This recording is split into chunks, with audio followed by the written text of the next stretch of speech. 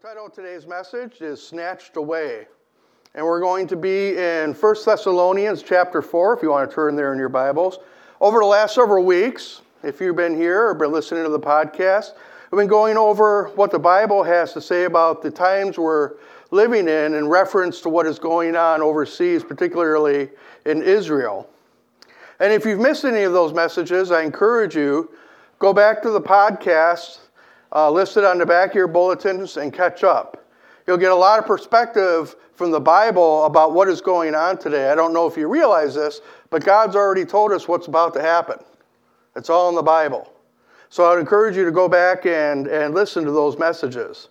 Today we're going to be reading about an event that is called the rapture. If you've been around the church for any length of time, you have probably heard a dozen sermons on this topic. In fact, I taught about it a few years ago in 2019 when we did our Christianity 101 series about the basics of the Christian faith. If you were here, it's not the same message. Don't worry, I wrote an entirely different message, so you don't get to tune out. As a matter of fact, I would encourage you to really pay attention because today, this topic is very urgent. As we look at the world that seems to be spinning out of control, the events going on in Israel, we're all wondering how much time we have left before the events of Revelation really begin to kick off. One of those events that kicks off around this time is this thing in the Christian church that we call the rapture. Now, we don't know exactly when it's going to happen. The Bible is purposely vague. Jesus, in fact, said that he didn't even know while he was here in his earthly body, but only the Father knew that when that was about to happen. So today, we're going to be studying what many in the church have called the blessed hope, that there will be a generation that never experiences death, but gets caught up directly to heaven. So again, turn in your Bibles to the New Testament book of 1 Thessalonians. We're going to be in chapter 4. And by the way, if you don't have a Bible or you need help getting a Bible, please let me know. We will get you a Bible. It is critically important in these last days that you have your own Bible. There are a ton of false teachings out there. So you need to be able to check for yourself what they are teaching to make sure it's actually what God says in His Word. Because there's a lot of junk out there right now. Not only that, but sooner or later, the Bible is going to be illegal to own. The Bible actually predicts that. Or it's going to be changed to the point where you won't be able to get an accurate translation. So get now while the getting's good. And again, come to me personally, shoot me an email, give me a call, text, or whatever, and we will make sure you get a good Bible. So, let's go to the Bible this morning in 1 Thessalonians chapter 4, starting in verse 13, talking about this event called the rapture. Verse 13 says, "Brothers, we do not want you to be ignorant about those who fall asleep, or grieve like the rest of men who have no hope. We believe that Jesus died and rose again, so we believe that God will bring with Jesus those who have fallen asleep in Him. According to the Lord's own words, we tell you that we who are still alive, who are left until the coming of the Lord, will certainly not precede those who have fallen asleep. For the Lord Himself will come down from heaven with a loud command, with the voice of the archangel and with the trumpet call of God, and the dead in Christ will rise first. After that, we who are still alive and are left will be caught up together with them in the clouds to meet the Lord in the air. And so we will be with the Lord forever. Therefore, encourage each other with these words." Let's pray. Father God, we thank you, Lord, for the encouragement we find in your word. And I thank you, Lord, especially for this encouragement. Father, as we study this today, help this to become our blessed hope. Help this to become the thing we are looking for. Help this to become the thing that makes us look up to heaven and wait for that trumpet to sound, Lord. Help us to be ready for that glorious moment that is coming, Father. Lord God, I ask this in Jesus' name. Amen. I like this scripture. I really like this scripture. It's been the hope of the church for almost 2,000 years. In fact, it was so much the hope of the church, early Christians would often greet each other with the phrase Maranatha, which means come quickly. They would say, Maranatha, come quickly, Lord Jesus. We want to be with you. Now, this word rapture that we use to describe this event, it doesn't actually appear in the Bible. It's kind of like Trinity. It's a word that we assigned to a truth within God's word. Now, the word rapture is a Latin translation of the Greek word that means to snatch away. It means to grab something and pull it quickly away from danger. And the church began to use it to describe Jesus coming back to get his church.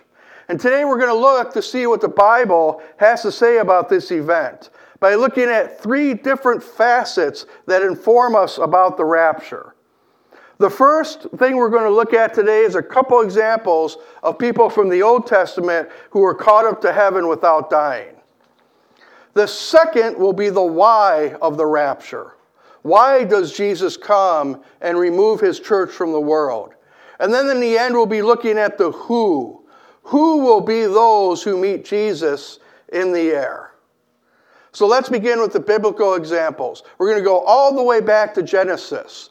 And tucked in the middle of a genealogy that many of us, when we're reading our Bibles, we see that this person begat this person and that person begat this person. We kind of gloss over that a little bit, kind of speed read through those kind of chapters. But found in the middle of one of those genealogies is the first example of someone who experienced his own personal rapture. Somebody who is taken to heaven directly without experiencing death.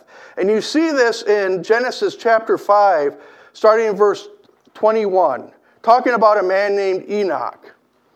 When Enoch had lived 65 years, he became the father of Methuselah.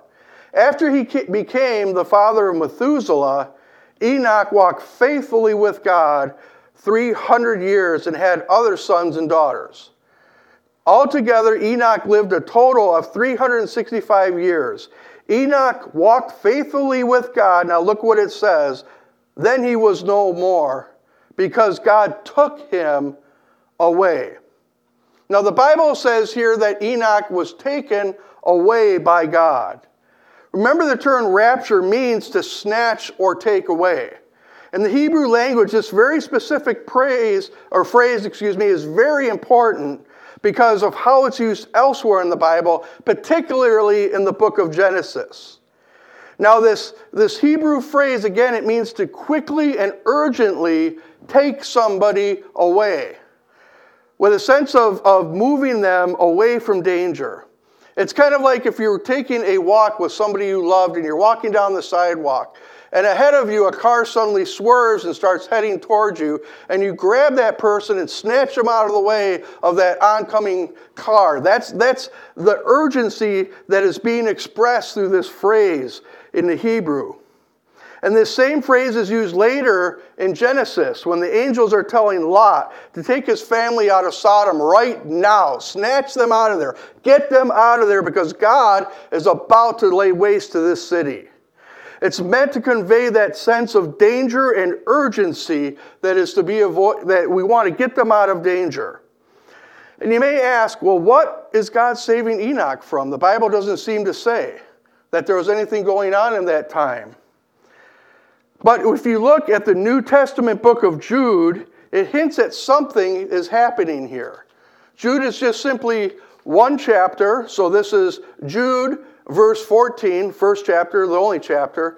It says that Enoch, the seventh from Adam, prophesied about them. Now, when we read the Bible, we want to make sure we see who that they're talking about when they're using these kind of words like they and them and we and all these kind of things. You want to make sure you know who the them is. Well, who is them? A few weeks ago, we read in Genesis 6 that God looked down upon the earth and saw that everyone was filled with violence. And we discovered how the Hebrew word for violence in that particular verse is actually the Hebrew word Hamas. Heard about Hamas in the news lately?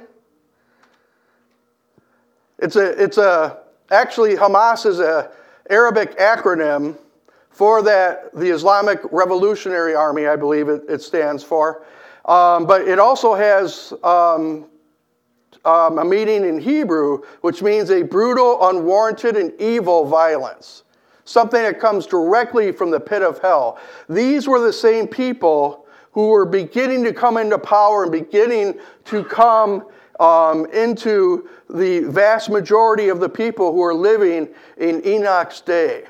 So that's who them are in this verse. Continuing on in Jude, it says, "See, the Lord is coming with thousands upon thousands of his holy ones, to judge everyone and to convict all of them of all the ungodly acts they have committed in their ungodliness, and all the defiant words ungodly sinners have spoken against them." Now it seems there was some kind of judgment that was coming during Enoch's time, so God removed him before that judgment would take place. And God uses those that he calls as prophets in very unique ways.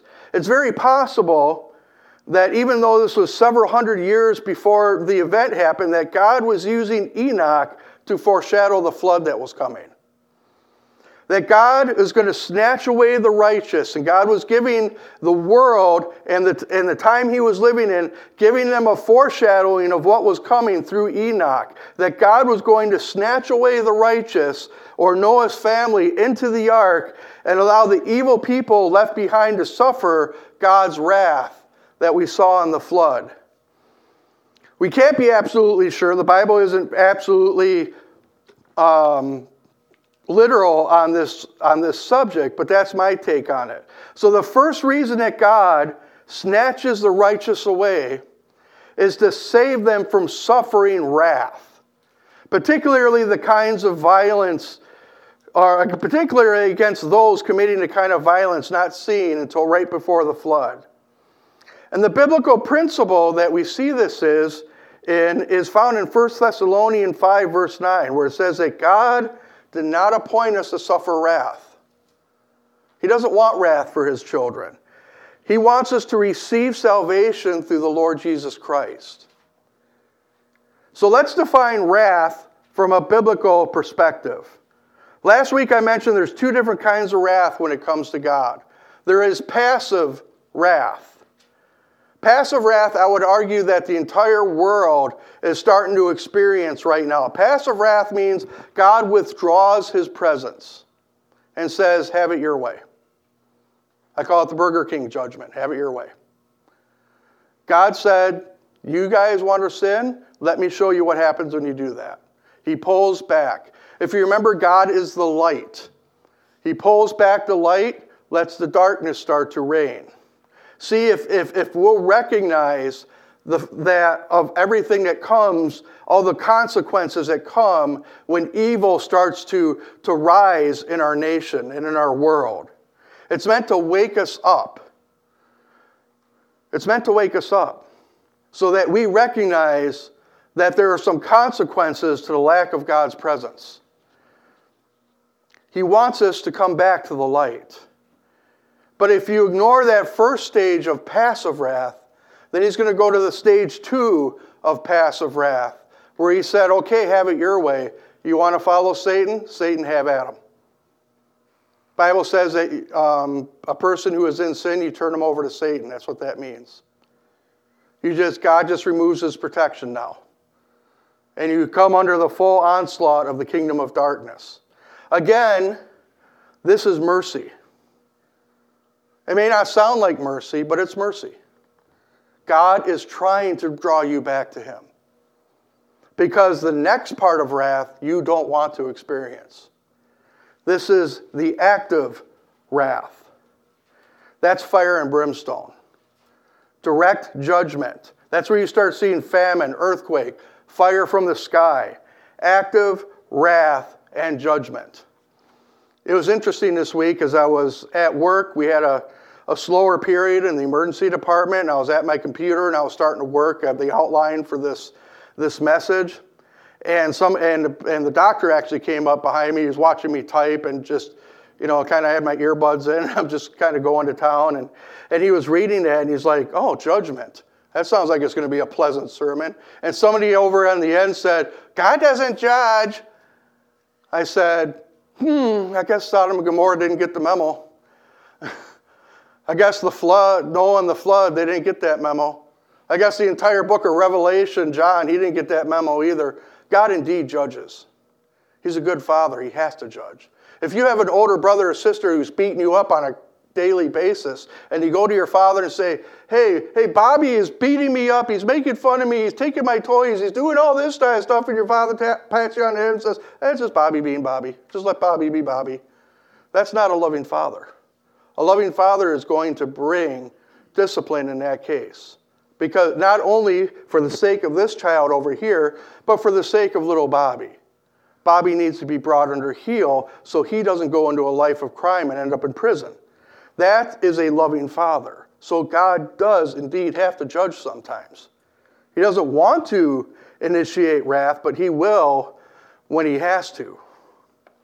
And when God is about to initiate active wrath, particularly when it involves total destruction, like we just talked about Sodom and Gomorrah, he will remove his people first. The second example of God snatching away a person is in the example of Elijah. In the latter half of 1 Kings, early part of 2 Kings, we read about the prophet Elijah's ministry. And in 2 Kings, it talks about him being taken directly to heaven. Now, Elijah was very, very zealous for God. He faced multiple evil kings and queens during the course of his ministry. He was under a constant threat of death. Then it came time to pass the torch to a new prophet named Elisha. And this is what happened. In 2 Kings chapter 2, verse 11, it says, as they, Elijah and Elisha, were walking along, talking together, suddenly a chariot of fire and horses of fire appeared and separated the two of them. And Elijah went up to heaven in a whirlwind. That's where you get the term chariots of fire, if you've ever heard that. Now, Elijah, at this time in his ministry, he wasn't in any particular danger at that moment that God takes him directly to heaven. Elijah was taken directly to heaven because of his faithfulness to God. Under extreme pressure, threat of death his entire life, God took him away. So that in the second example of people being raptured, excuse me, we see that God will snatch us away to reward faithfulness. You also see this again in Sodom and Gomorrah. Abram is allowed to rescue Lot and his entire family, to remove them from that destruction. Because God does not want his people involved in the act of wrath when it comes to that complete and total annihilation of those who are rebelling against him. So that gives us a little bit of a signal as to the timing of the rapture. Let's consider the prophetic timeline where it stands right now. We are on the precipice of what is called the tribulation. Tribulation has two parts. First part is simply the tribulation. Lasts about 3.5 years. Has two different series of judgments where the earth is beginning to experience the wrath of God in a partial sense. You have 7 seals and 7 trumpet judgments that will occur during those first 3.5 years. And after those are over, what is known as the Great Tribulation starts. That's a tribulation on steroids. For another 3.5 years, there's a series of 7 bowl judgments. And if you read the bowl judgments, they are total. They affect the entire planet. So I would submit to you, based on my study of the Scripture and Christian thought for over a century now, that the rapture has to take place before the Great Tribulation. And again, I think that because the seal judgments are partial. In fact, apart from the 6th seal, they're all largely invisible. In the sense that we don't really see them, but we see the consequences on earth. The first 4 trumpet judgments are also partial. They deal with 1/3 of the earth. Only the fifth trumpet does the judgment go global. That's with the demonic insects that come up and sting the unbelievers. But it doesn't result in death, even though people wish they would die. And although it's global, it doesn't kill anybody directly. So the sixth trumpet judgment releases a massive army of supernatural beings who kill a third of humanity that's left. And the seventh trumpet introduces the beginning of the bowl judgments.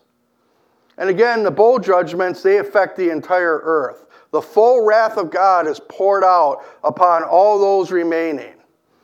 So if we use the principle that God has not appointed us to wrath, then we know that the rapture is going to occur before the Great Tribulation. So that's the timing of the rapture, some point before the Great Tribulation. And most likely, so nobody thinks I'm arguing against what the Assembly of God believes, I believe it's actually going to get, or before we get too far into the seal judgments. Applying the principle, again, that God has not appointed us to suffer wrath, I'm hoping and believing for the rapture to occur before the second seal, where World War III breaks out and kills a lot of people all over the world. So that's the timing of the rapture. It's going to occur probably during the tribulation, and a very early part of the tribulation, probably before the rise of the Antichrist coming into power. So let's talk about the qualifications to be part of the rapture. There are some qualifications there. After I turned my life toward Christ, I attended new believers classes and men's study groups and all that kind of thing.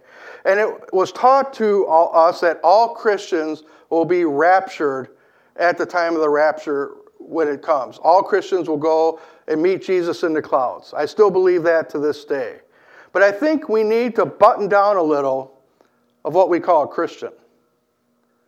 Because all kinds of people are calling themselves Christian, but you don't see it at all in their lives. The enemy has dragged that term Christian through the mud so much that no one outside of Bible-believing Christians in the family of faith really knows what it means anymore. Let me give you a few examples. There are actually Christian swingers out there. If you don't know what a swinger is, it's married couples that share their spouses with other married couples. That's an oxymoron. You can't be a Christian swinger. You can be one, or you can be the other. You can't be both. You just can't. Pick a lane. There are people out there who call themselves pro-choice Christians when it comes to abortion rights, up to it and during the delivery of a term child. Again, pick a lane. You can't be rabidly pro-choice and be a Christian. You just can't. You can't be pro-murder and be for God. You can't have both. People identifying themselves as practicing homosexuals and gay marriages as Christian. You can't be both.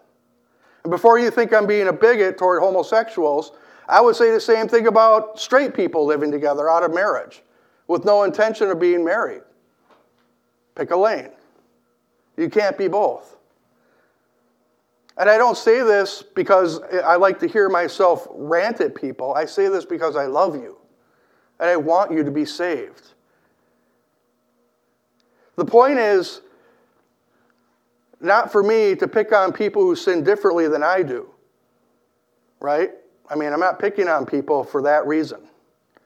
Because all have sinned, including me. All have sinned and fallen short of the glory of God. My point is that when you embrace a lifestyle or some social justice fad that is not biblical, and even so not just unbiblical, but what the Bible calls evil or an abomination, you cannot also claim the name of Christ.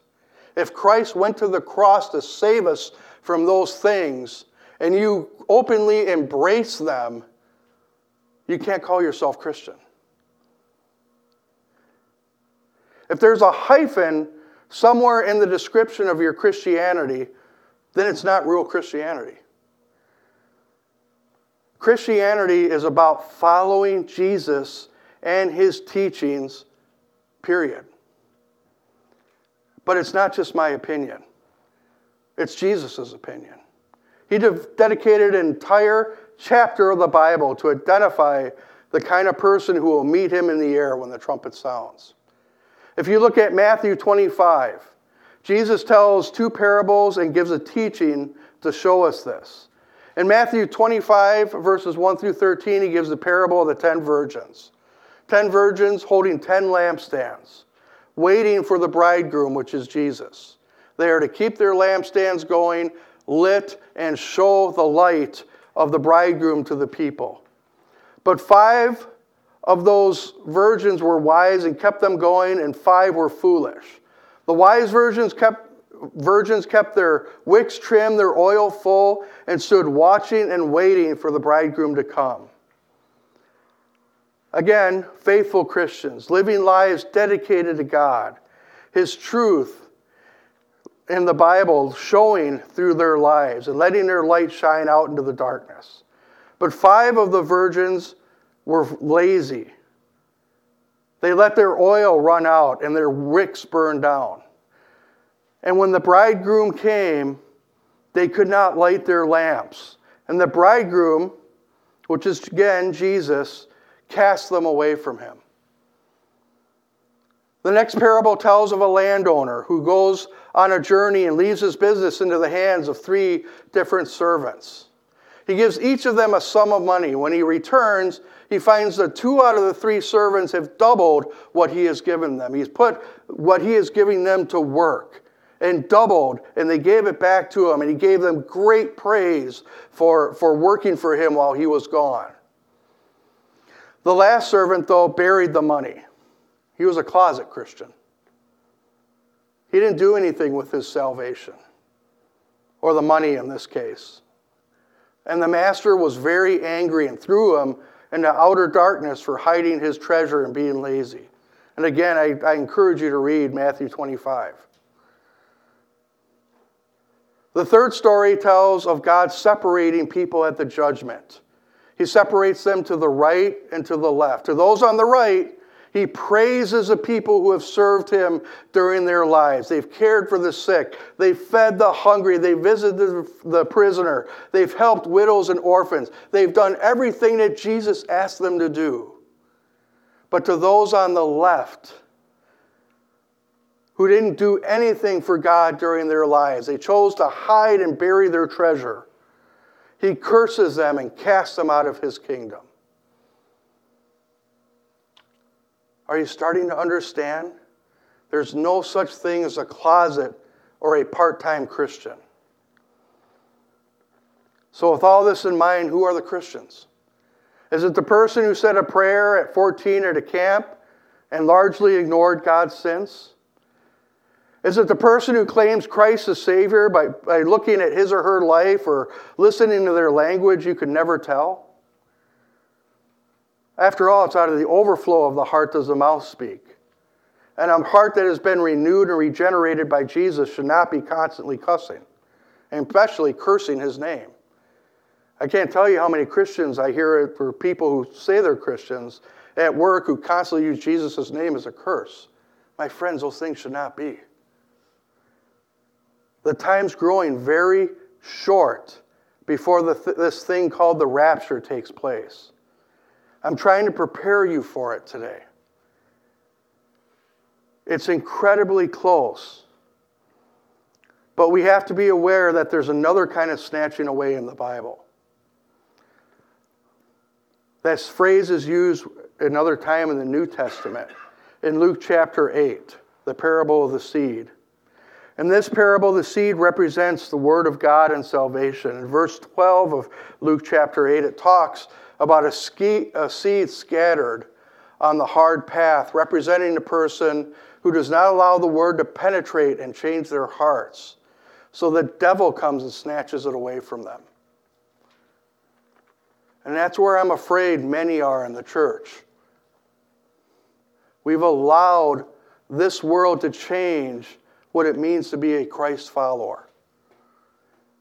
And we're in danger of making ourselves ineligible to be caught up with Jesus.